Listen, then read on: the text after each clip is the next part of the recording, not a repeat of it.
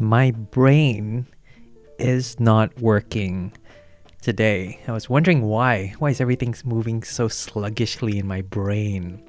And I realized, I've been up for 14 hours so far. So it's been a long day. So that can do that to you. Hello. Welcome to the Daily Bible Reading Show and happy Pancake Tuesday. It's Pancake Tuesday today. You have to make pancakes or something flat that you can fry on your pan. There's that Korean pancake? I think that counts. Kimchi chon. Yeah, that counts as well. I made Indian flatbread today. I made roti canai or roti prata if you're from Singapore. Pancake Tuesday. And this is an article on the screen that I wrote, my goodness, 2012, 9 years ago. So Pancake Tuesday has its roots in a Christian tradition called Lent. Lent describes this 40-day period of time leading up to Easter Sunday, meaning it's exactly 40 days up to Easter Sunday, the day when Jesus rose from the dead. And traditionally, during this period of 40 days, Christians will fast from rich food, things that have Oreos in it, for the entire 40 days, the entire season of Lent. In fact, in Cambridge, this semester is called Lent. So that's where it comes from. But I also go on to write that this poses a problem. What if you have too many Oreos at home? You had too many, things that you shouldn't be eating during Lent. So what they do is that they eat up all that stuff the day before Lent, so which is today, Pancake Tuesday. So they make lots of pancakes with cream and sugar and eggs and everything. They make it all and eat it all on one day before the season of fasting begins tomorrow. So back then they didn't have Oreos. Instead, they mixed all the ingredients to make lots and lots of pancakes. Thus was born Pancake Tuesday. Although Oreo Tuesdays will be equally way awesome. In other countries, Pancake Tuesday is called Fat Tuesday. It's sometimes known as Mardi Gras, which is simply French for Fat Tuesday. It's a big street party with parades, carnivals, fancy dressed in cities in Rio de Janeiro and New Orleans. In other words, they are all the same thing. Fat Tuesday, Mardi Gras, and Pancake Tuesday, whatever you call it, it's a time to cut loose and to celebrate. So, make some pancakes, celebrate, eat some Oreos, celebrate today because it is Pancake Tuesday. And then, well, you don't have to do this.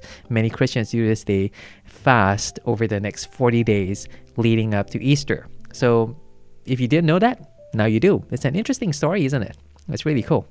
If you're in Malaysia, you can eat more roti canai today. Anyway, welcome to the Daily Bible Reading Show. Today we are reading 4 new passages from the Bible. And they are Genesis chapter 49, Luke chapter 2, Job 15, and 1 Corinthians chapter 3. Let me pray. Heavenly Father, thank you for the celebration that comes from being blessed with Oreos or being blessed with food. And thank you for times when we can rejoice and give thanks to you for all these good things. But thank you as well for the times when we can fast from these things, put them aside so that we can concentrate on the greatest thing you've given us, yourself. You are the giver of all good things, and not least your word.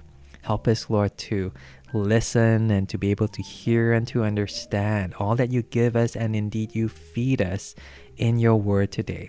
Help me to read it as clearly as I can. Help us all to understand, to hear it, and to obey it. In Jesus' name, amen. Genesis chapter 49. Jacob called to his sons and said, "Gather yourselves together, that I may tell you that which will happen to you in the days to come. Assemble yourselves, and hear, you sons of Jacob. Listen to Israel, your father. Reuben, you are my firstborn, my might, and the beginning of my strength, excelling in dignity and excelling in power. boiling over like water. You shall not excel, because you went up to your father's bed, then defiled it. He went up to my couch. Simeon and Levi are brothers. Their swords are weapons of violence. My soul, don't come into their council. My glory, don't be united to their assembly. For in their anger they killed men. In their self-will they hamstrung cattle. Cursed be their anger, for it was fierce, and their wrath, for it was cruel. I will divide them in Jacob and scatter them in Israel. Judah, your brothers will praise you. Your hand will be on the neck of your enemies. Your father's sons will bow down before you. Judah is a lion's cub. Excuse me. From the prey, my son, you've gone up. He stooped down, he crouched as a lion, as a lioness. Who will rouse him up? The scepter will not depart from Judah, nor the ruler's staff from between his feet, until he comes to whom it belongs. The obedience of the peoples will be to him, binding his foal to the vine, his donkey's colt to the choice vine. He has washed his garments in wine, his robes in the blood of grapes. His eyes will be red with wine, his teeth white with milk. Zebulun will dwell at the haven of the sea. He will be for a haven of ships. His border will be on Sidon. Issachar is a strong donkey, lying down between the saddlebags. He saw a resting place that it was good, the land that it was pleasant. He bows his shoulder to the burden and becomes a servant doing forced labor. Dan will judge his people as one of the tribes of Israel. Dan will be a serpent on the trail, an adder in the path that bites the horse's heels. These are names of snakes, so that his rider falls backward. I've waited for your salvation, Yahweh. A troop will press on Gad, but he will press on their heel. Asher's food will be rich. He will produce royal dainties. Naphtali is a doe set free, who bears beautiful fawns. Joseph is a fruitful vine by a spring. His branches run over the wall. The archers had severely grieved him, shot at him, and persecuted him. But his bow remained strong. The arms of his hands were made strong by the hands of the mighty one of Jacob. And there is the shepherd, the stone of Israel, even by the God of your father who will help you, by the Almighty who will bless you, with blessings of heaven above, blessings of the deep that lies below, blessings of the breasts and of the womb. The blessings of your father have prevailed above the blessings of your ancestors, above the boundaries of the ancient hills. They will be on the head of Joseph, on the crown of the head of him who is separated from his brothers. Benjamin is a ravenous wolf. In the morning he will devour the prey. At evening he will divide the plunder. All these are the 12 tribes of Israel. And this is what their father spoke to them and blessed them. He blessed everyone according to his own blessing. He instructed them and said to them, I am to be gathered to my people. Bury me with my fathers in the cave that is in the field of Ephron the Hittite, in the cave that is in the field of Machpelah, which is before Mamre, in the land of Canaan, which Abraham bought with the field from Ephron the Hittite as a burial place. There they buried Abraham and Sarah, his wife. There they buried Isaac and Rebekah, his wife. And there I buried Leah, the field and the cave that is therein, which was purchased from the children of Heth. When Jacob finished charging his sons, he gathered up his feet into the bed, breathed his last breath, and was gathered to his people. Interesting. So this is Jacob's last blessing upon his 12 sons. Yesterday he blessed Joseph's 2 sons, Ephraim and Manasseh. And now he moves on to his actual 12 sons. And it's interesting that the firstborn, Reuben, isn't given the greatest blessing. Do you notice that? Because he defiled his father's bed. He slept with one of his maidservants, one of his wives. And so Reuben is disqualified. But not only Reuben, number 2 and number 3, Simeon and Levi are also disqualified, because that incident in Shechem where they killed all the guys after tricking them to be circumcised. So he says they're going to be scattered. They're going to be scattered all over Israel. And that's actually true definitely of Levi. His tribe became the priestly tribe, and so they didn't have a piece of land of their own, but they were scattered across all the other tribes. So instead, Judah, he's not treated like the firstborn, but compared to at least number 1, 2, 3, he is elevated. The highest position is given to Joseph. It's given to his 2 sons, Ephraim and Manasseh. You remember they are considered as Jacob's sons, so not his grandsons, but they're considered on par with all these children, and they're given their inheritance as double. Therefore, Joseph receives like a double compared to everyone else. So Joseph receives the firstborn's inheritance of blessing. But Judah is singled out as well, because he says here, let's look at Judah specifically, verse 8, your brothers will praise you. Your hand will be on the neck of your enemy. So he's this powerful warrior who is praised by his own brothers, and your father's sons will bow down before you, meaning they will serve him. And here is this beginning of this promise, of this prophecy, of this expectation that through Judah, one day will come the king. And indeed, it comes Jesus. Well, immediately comes King David, but from King David then comes King David's greater son, Jesus. But this is where it comes from, is this blessing, and how Judah initially was the one who wanted to sell Joseph into slavery. He is the one who repents, and he now speaks on behalf of all the brothers. He has really, really changed, and that changed character and that repentance inside of him, I think it's indicative of how he has been elevated and has been chosen to receive this honor.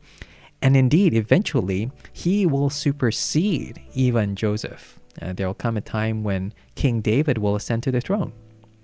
So Judah, therefore, is described in very kingly terms. Judah is a lion's cub. Keep saying club, but a lion's son. You think of a Lion King. So essentially, he is the real Lion King. So from the prey, my son, you've gone up. He stooped down. He crouched as a lioness. Who will rouse him up? And here the scepter will not depart from Judah, nor the ruler's staff from between his feet. Meaning not only will he rule, but his descendants will rule, hence between his feet, talking about his descendants, until it comes to whom it belongs, and the obedience of the people will be for him. Meaning, it's not necessarily Judah himself. Now, all these prophecies are given to Jacob's sons, but they're given to Jacob's sons who will represent the 12 tribes, the 12 peoples. And out of the people of Judah will come this one son whom all will wait for until it comes to this one son to whom it belongs, this prophecy and this fulfillment of this kingdom. And it says here, the obedience of all the peoples will be to him. And here it's not just talking about Israel, but of the world will bow down and worship and obey this king. And lots of prophecies, therefore, are pointing forward to Jesus himself. The binding of his foal, this donkey, to the vine, and the donkey's colt to the choice vine. There's a prophecy there of Jesus. Remember, walking in on the donkey's colt into Jerusalem. And therefore, he's coming in as this promised king into his kingdom. And he's washed his garments in wine, his robes in the blood of grapes. And it's talking, therefore, of judgment. This king will judge. And yeah, so this is a very powerful king indeed. But this is a future prophecy. For now, the one who receives the biggest blessing is Joseph. So verse 22, Joseph, above all his other brothers, notice he's all the way down here. It's ordered according to their age. But Joseph, the second youngest, he receives the longest blessing. So Joseph is a fruitful vine by a string. He branches over the wall. The archers grieve him, but he's strong. He's able to fight back, and he's strengthened by God, by the hands of the mighty one of Jacob. And so even God will help you, verse 25, by the Almighty who will bless you, and his blessings from heaven, blessings of the deep, blessings of the breast, blessings of your fathers, blessings of your ancestors. Again, this overflowing, non-stop, constant blessing that pours upon this one person, one tribe, Joseph. And he is therefore the firstborn, treated as such, compared to all his brothers. And they will all be on the head of Joseph, on the crown of the head of him who is separated, different, distinctive from his brothers. And finally, Benjamin, the youngest, he's described as this warrior, like a wolf. So it ends with instructions to bury Israel in this cave. So this is the same cave where Abraham and Isaac were buried together with their wives. Rachel wasn't buried here because she died along the way when she gave birth to Benjamin, if you remember, in Ephrath. But Leah was buried there, and he wants to be buried there as well. Not in Egypt, not in any other cave. And he mentions that this is the only land that they ever owned. They're this rich people. They're supposed to be given this rich land, but actually they don't own any of it. But it shows as well that expectation that God will bring them back. God promised that he will give them this entire land, all this blessing, and they don't quite have it yet. But Jacob, even as he's about to die, foresees that they will receive it beyond his death. God is such that his word will never fail. And so he says, bury me there, bring me back there, don't leave me here. And he makes them promise that he will be buried there. So verse 28, bury me with my fathers. Yeah, and I think this is a picture, therefore, of a kind of faith and expectation and hope that will be fulfilled beyond our lifetime. He's still expectant that God will do all these things, all these blessings are blessings that he pours beyond their own lifetimes. It's a fulfillment that will come beyond their children and their children's children. But this is God's blessing through the generations. And someone posted this comment in the Facebook group yesterday. This was for the group from the Gospel Coalition that reads through the same Bible plan as I'm reading every day. And someone said that the way in which God moves, the pace in which God moves is glacier speed. God does not move at the same kind of timeline that we do. And you need to have that big perspective, that big biblical perspective of how God kind of like trickles through his blessings until it adds them until it finally is seen in the Lord Jesus Christ. And it's therefore a call to be patient and a call to have perspective on how to be able to recognize God's blessings for what they are. So that's it. That's all I have to say on Genesis chapter 49. Luke chapter 2. Now in those days, a decree went out from Caesar Augustus that all the world should be enrolled. This was the first enrollment made when Quirinius was governor of Syria. All went to enroll themselves, everyone to his own city.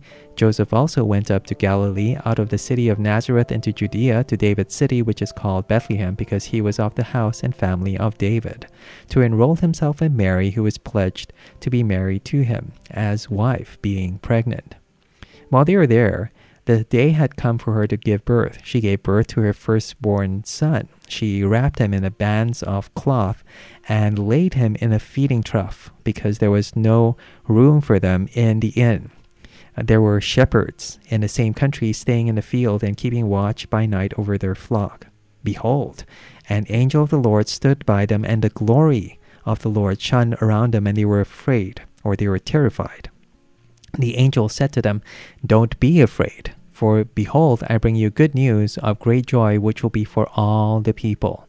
For there is joy to you today in David's city, a Savior who is Christ the Lord. This is the sign to you. You will find a baby wrapped in strips of cloth lying in a feeding trough."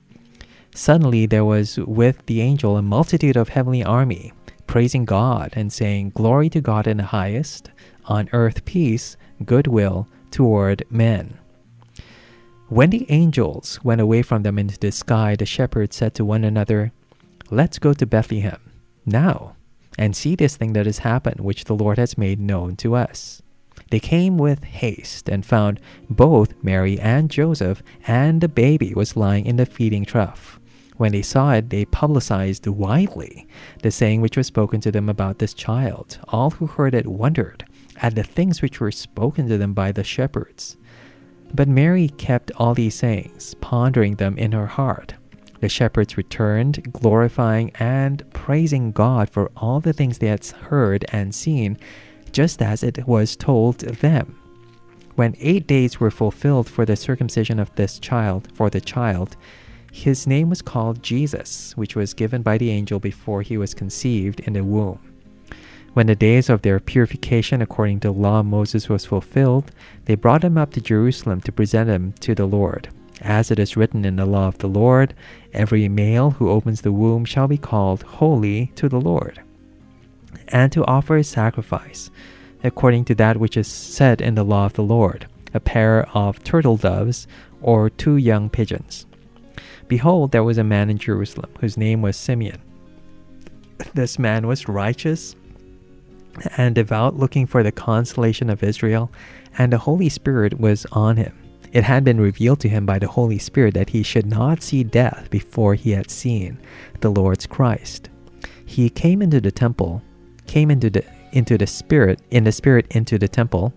When the parents brought in the child Jesus, that they might do concerning him according to the custom of the law, then he received him into his arms and blessed God, and said, "Now you're releasing your servant, Master, according to your word, in peace.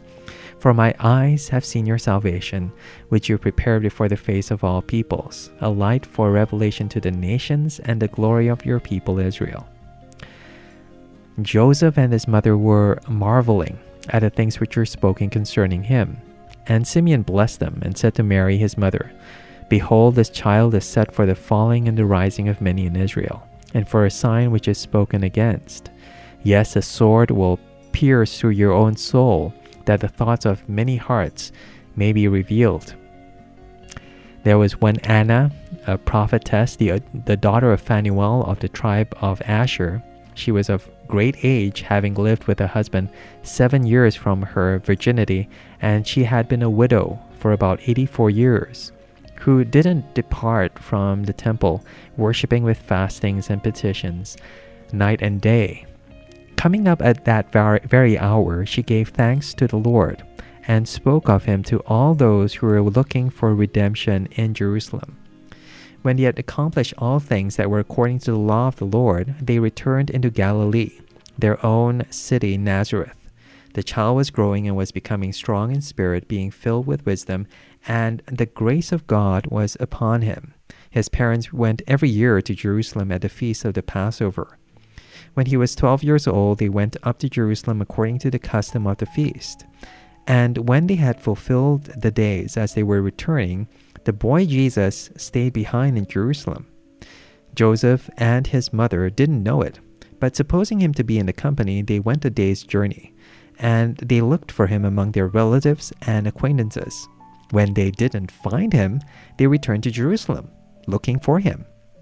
After 3 days, they found him in the temple, sitting in the middle of the teachers, both listening to them and asking questions. All who heard him were amazed at his understanding and his answers. When they saw him, they were astonished, and his mother said to him, "Son, why have you treated us this way?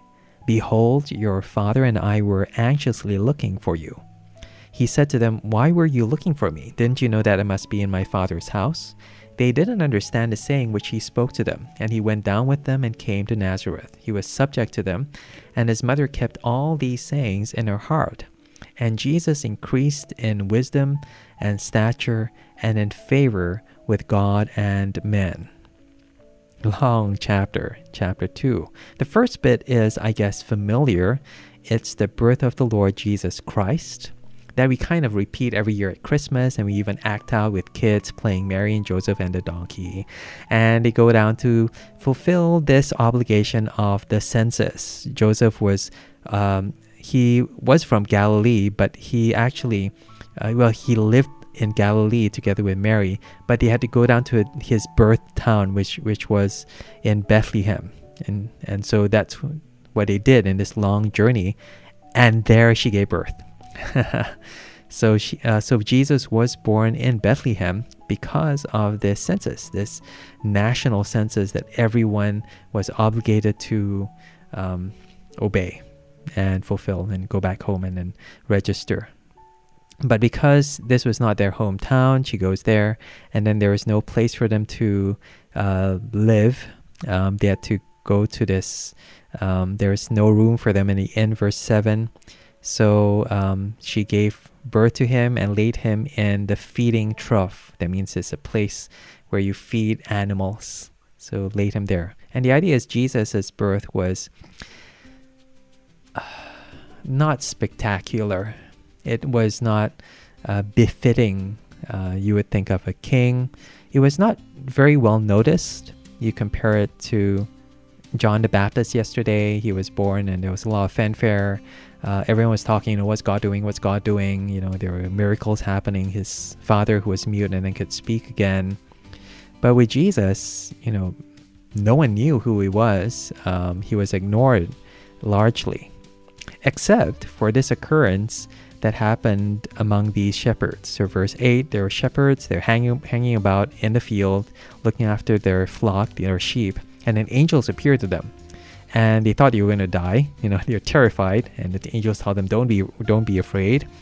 And he says, I'm going to bring you good news, this gospel, that's going to fill you with great joy and fill all the people with great joy, because there's this king that's been born. And that's what the gospel points towards, this king.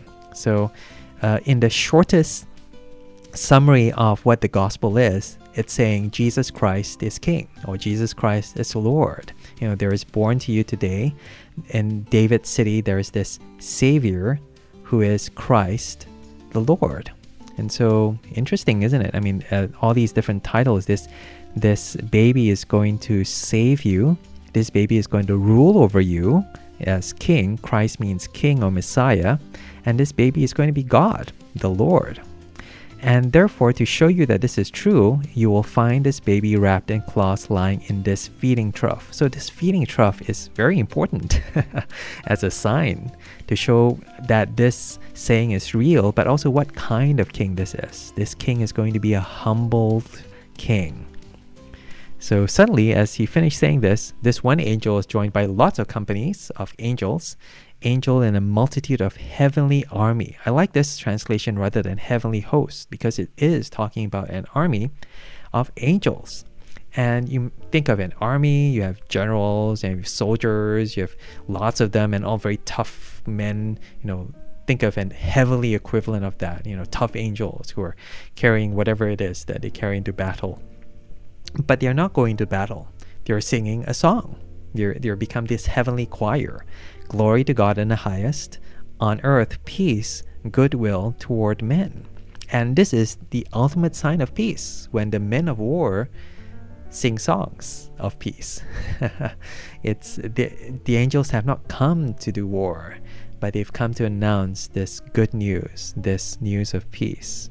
And suddenly they disappear, they leave, and all these shepherds say, let's go and find out what's happening. And they find it just as they had been told. They find this baby, they find Mary and Joseph, and they find the baby again in that feeding trough. So important to see this feeding trough.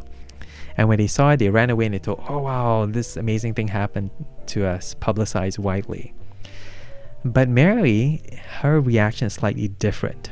So they were going about telling everyone how amazing it was. They saw the angels, they saw the baby, and how everything had been spoken to them by these angels again. But Mary, she heard all these things, she thought about all these things, and she kept them inside her heart. She kind of, what's going on? Meaning, it's not just for this night. I think we find this phrase again and again, Mary thinking about what's happening. His mother kept all these sayings in her heart, meaning she kind of like accumulated all these memories. You think of those old photos that your mom kept of you, and she takes it out and looks at them again, and then sees how far you've come and then what's happened, what changes have happened. And so she's kind of like still making sense of what's going on, especially to do with her son. Why is it that these shepherds are so excited over him? And why did the angels appear to them and not to me? Well, an angel did appear to her, but how do all these things add up? Why is it that God wants to make sure that out of all the people who knew that Jesus was born, it will be these like shepherds? Today you think of garbage collectors or something like that, people who are hanging out in the open and doing their own thing, and then God just calls them, not the king, not the priest, not the prime minister, but these shepherds. God announces the birth of Jesus. Anyway, we move on to Jesus at 8 days, and then as a kid, very, very quickly, at 8 days, he goes to the temple. And this completes the picture of how the story of Jesus began in the temple. You remember Zacharias, father of John the Baptist, he meets God in the temple. And now Jesus, as he's born, he meets these two old people in the temple. So there's Simeon and there's Anna. And both of them, are godly people who've been looking forward to God doing something in the land.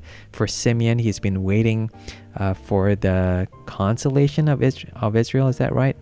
Simeon, righteous and devout, looking for the consolation of Israel, verse 25. Meaning he's waiting for Israel to be saved and consoled, I guess. But I think rescued, the idea that Israel has been under foreign oppression for so long, and therefore, wanting God to come and rescue them.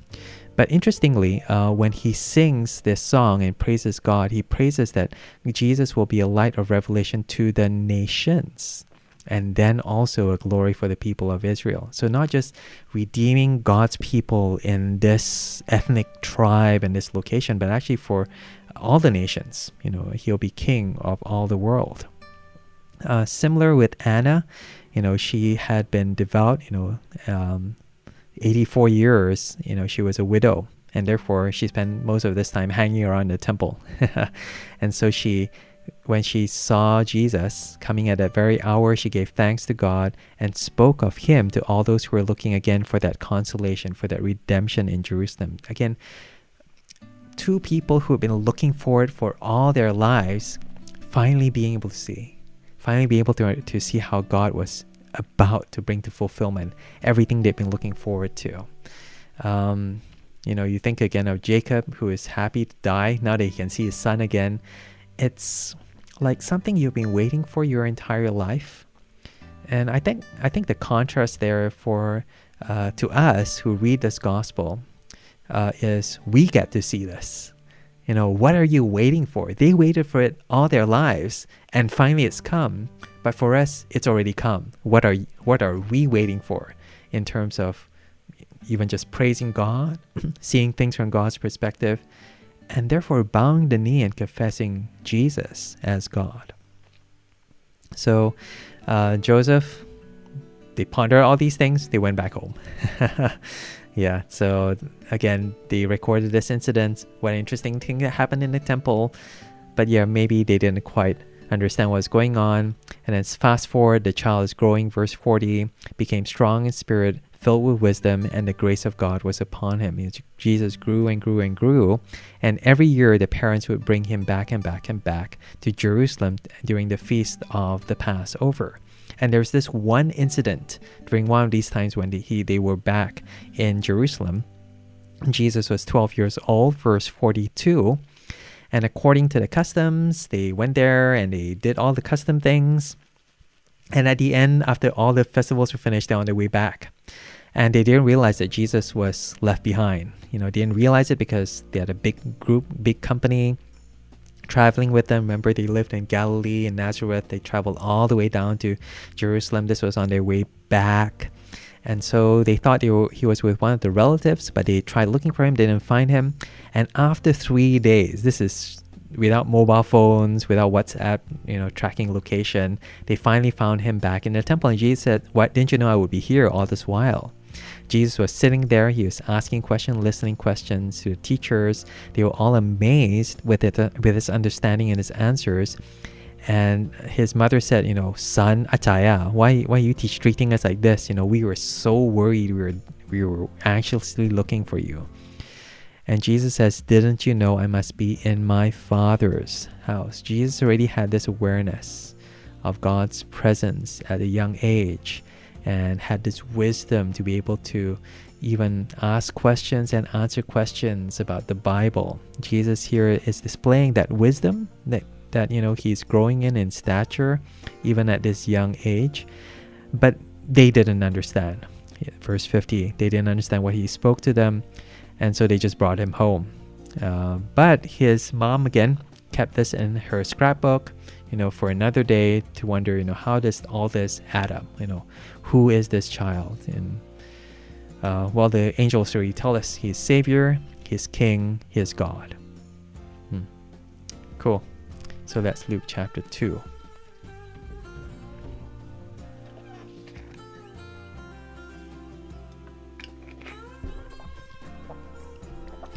Job chapter 15. Then Eliphaz the Temanite answered, "Should a wise man answer with vain knowledge and fill himself with the east wind? Should he reason with unprofitable talk, or with speeches with which he can do no good? Yes, you do away with fear and hinder devotion before God, for your iniquity teaches your mouth, and you choose the language of the crafty. Your own mouth condemns you, and not I. Yes, your own lips testify against you." This is Eliphaz speaking to Job, condemning him for speaking out against God, because a wise man wouldn't do that. He wouldn't speak with vain knowledge, wouldn't speak with this hot wind.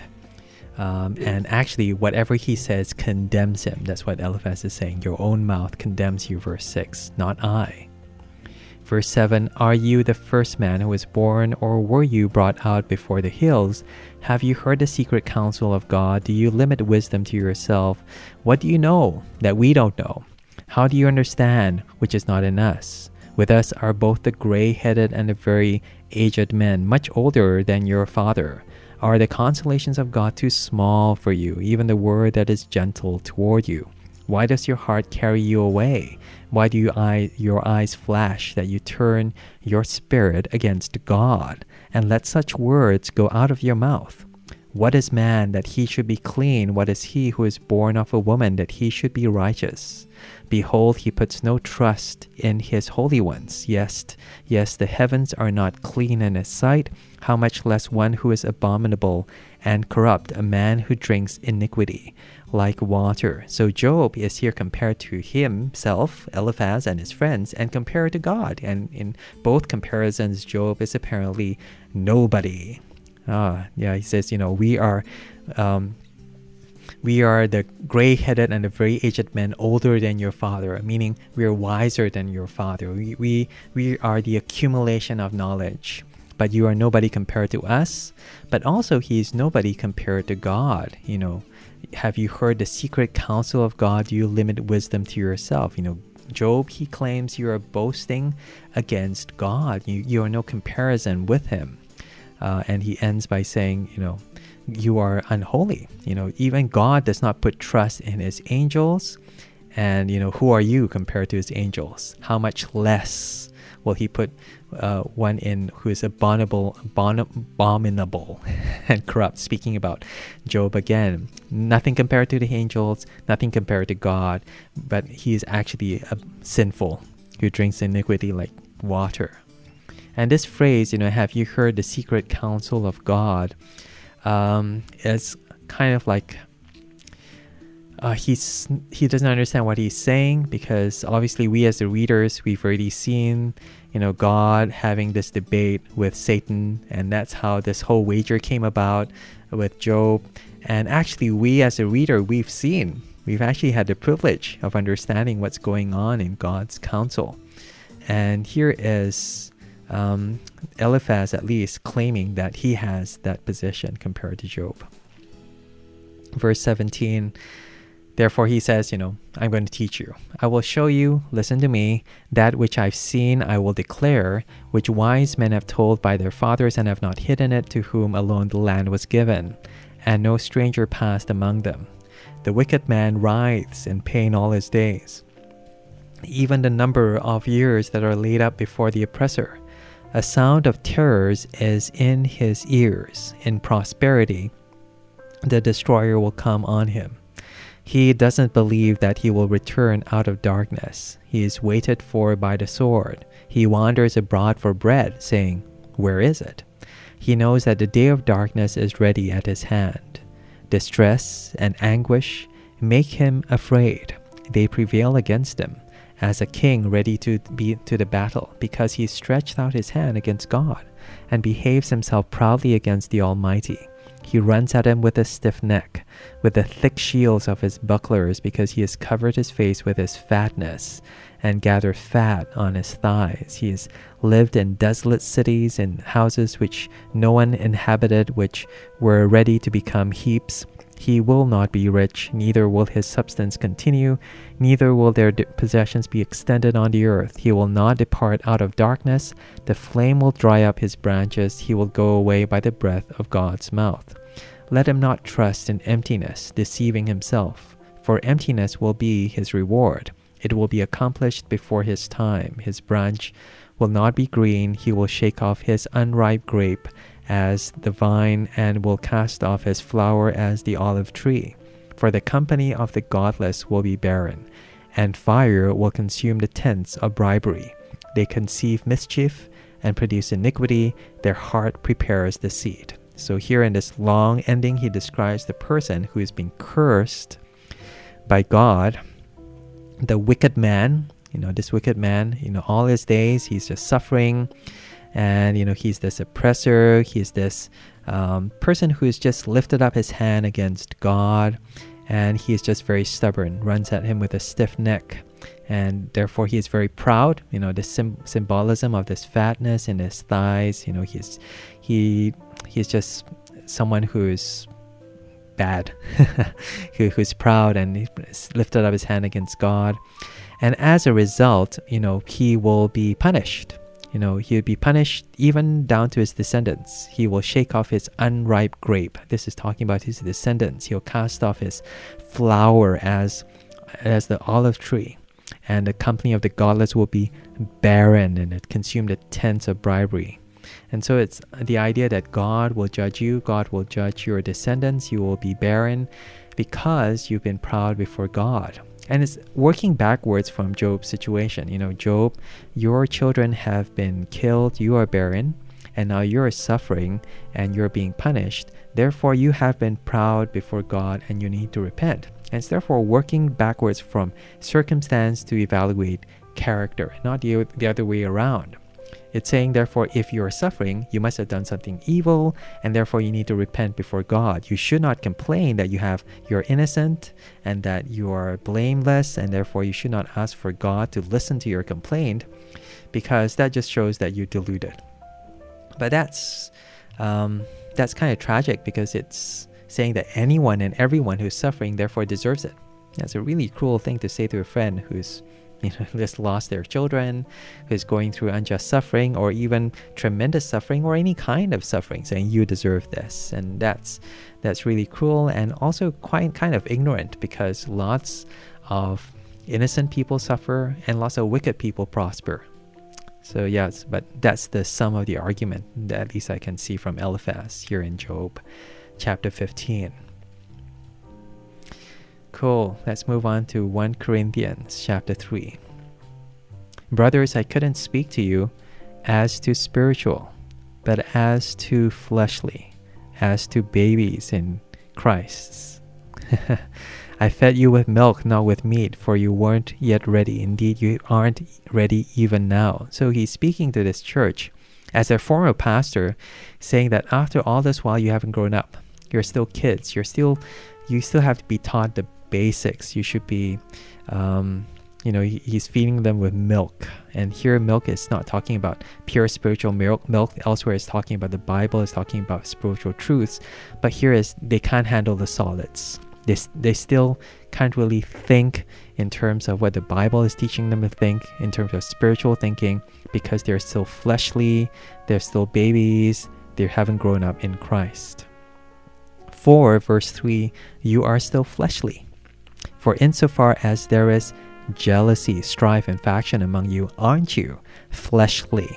And don't you walk in the ways of men? So equating ways of men, what everyone else thinks, with what is fleshly, and therefore you're with jealousy and strife, this argument, you envy one another and you also fight with one another.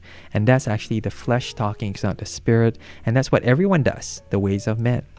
Verse 4, for when one says, I follow Paul, and another, I follow Apollos, aren't you fleshly? Who then is Apollos, and who is Paul, but servants through whom you believed, and each as the Lord gave to him? I planted, Apollos watered, but God gave the increase. So that neither he who plants is anything, nor he who waters, but God who gives the increase. Now he who plants and he who waters are the same, but each will receive his own reward according to his own labor. For we are God's fellow workers, you are God's farming, God's building. So here they're arguing about there are different leaders, there are different pastors, and actually the leaders and the pastors are all on the same team. They're dividing them in their heads. These followers are saying, oh no, this is better than that one's different from this one, mine's better than yours, I follow this one, you follow that one.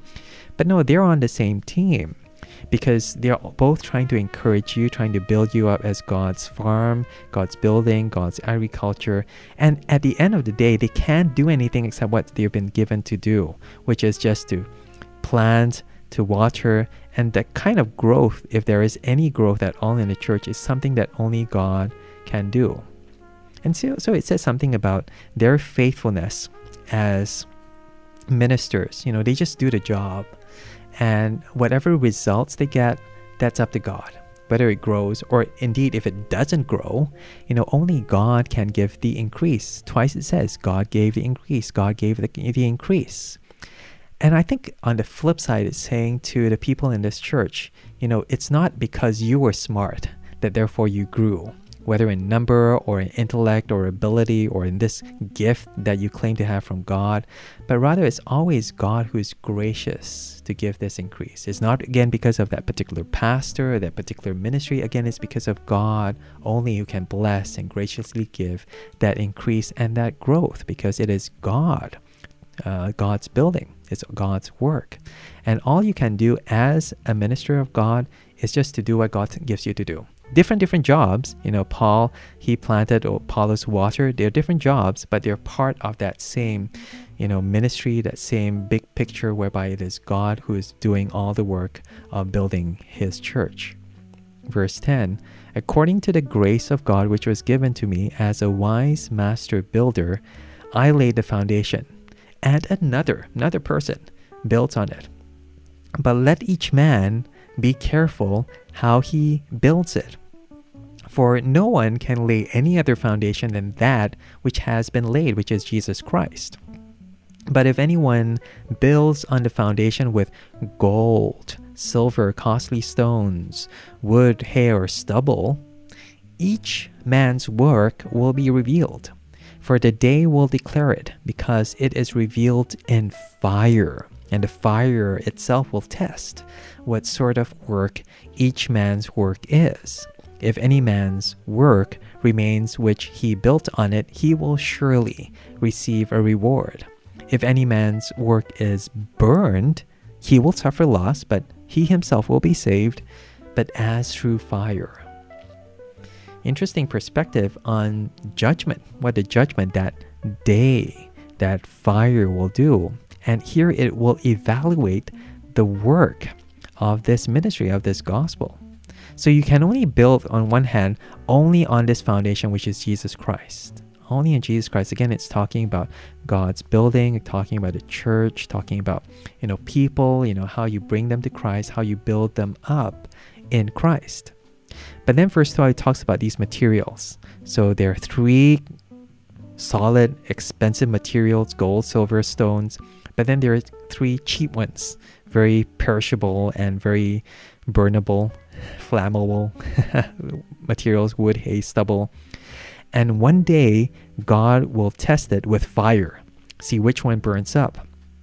And so the one that remains will receive a reward. That means if you've built with preciousness, with solidness, that will stand the test of not just time, but that judgment. But then if you build with cheap materials, with things that don't last, then that will be destroyed. That person himself may be saved and will be saved, but he, like escaping fire, like you run out of the burning building. So it's kind of a shame if you've spent your whole life doing this.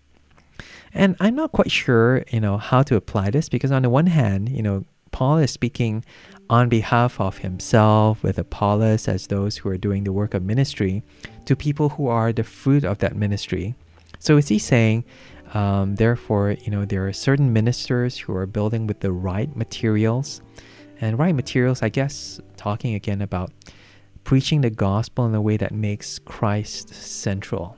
That seems foolish to the world, but puts Christ at the cornerstone and then builds up based on that cornerstone, on that foundation, with the kind of precious materials that come from maybe teaching the gospel over and over again, pointing back to Christ. And therefore, there's a kind of rigidity, there's a kind of solidness to that kind of building that is built up from this kind of ministry.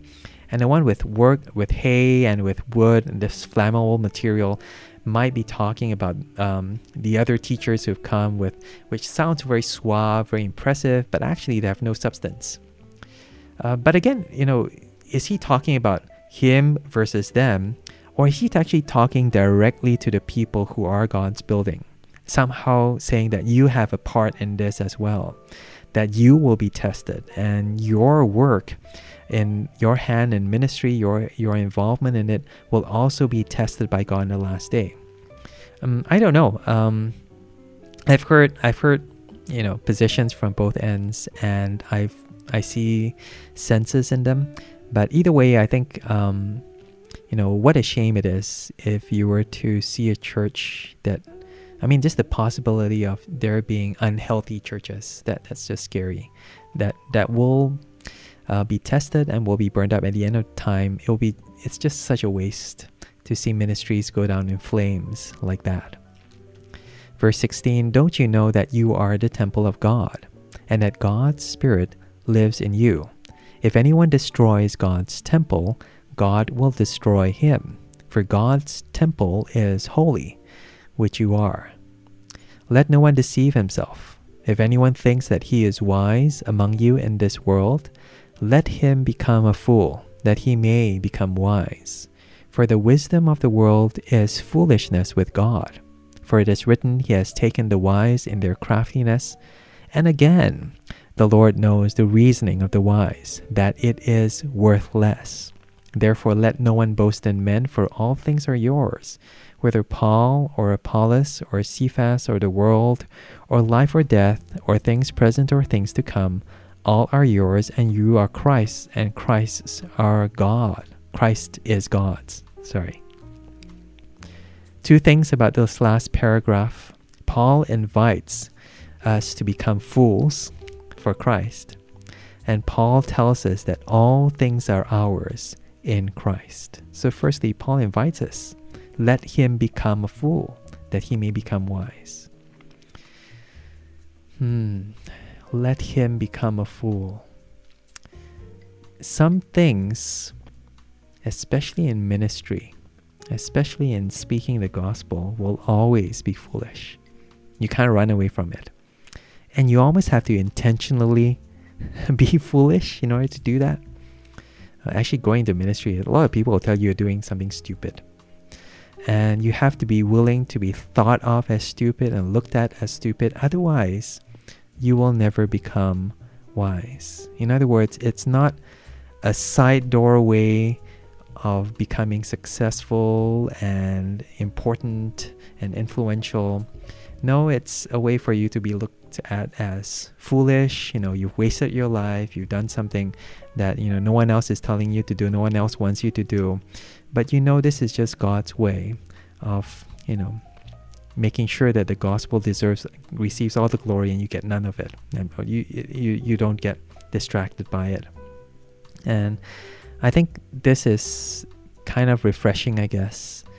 Sometimes we are too afraid of being looked at too stupidly and we are just too self-conscious, and there's something about intentionally doing the silly thing, not for stupidity's sake, but knowing that compared between the options of the thing that is safe and secure and looks really good, and this thing that seems, why are you doing that?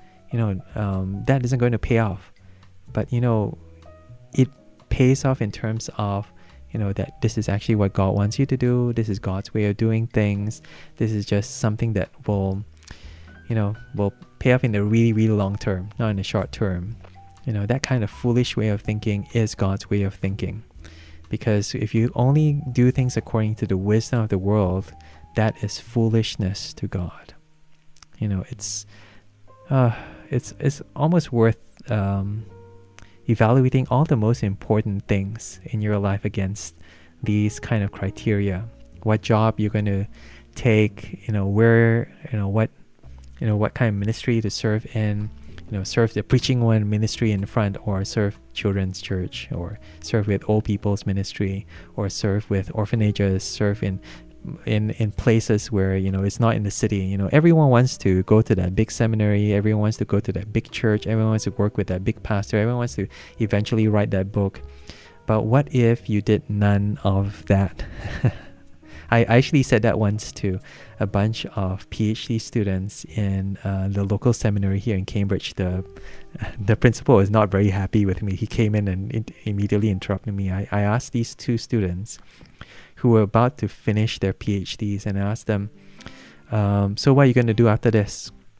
And both of them told me, they're going to these two very big, impressive churches, and says, I'm going to be working with these two pastors, and then I hope to be able to be serving there and working in this kind of ministry. And what I told them, what would be the opposite of that?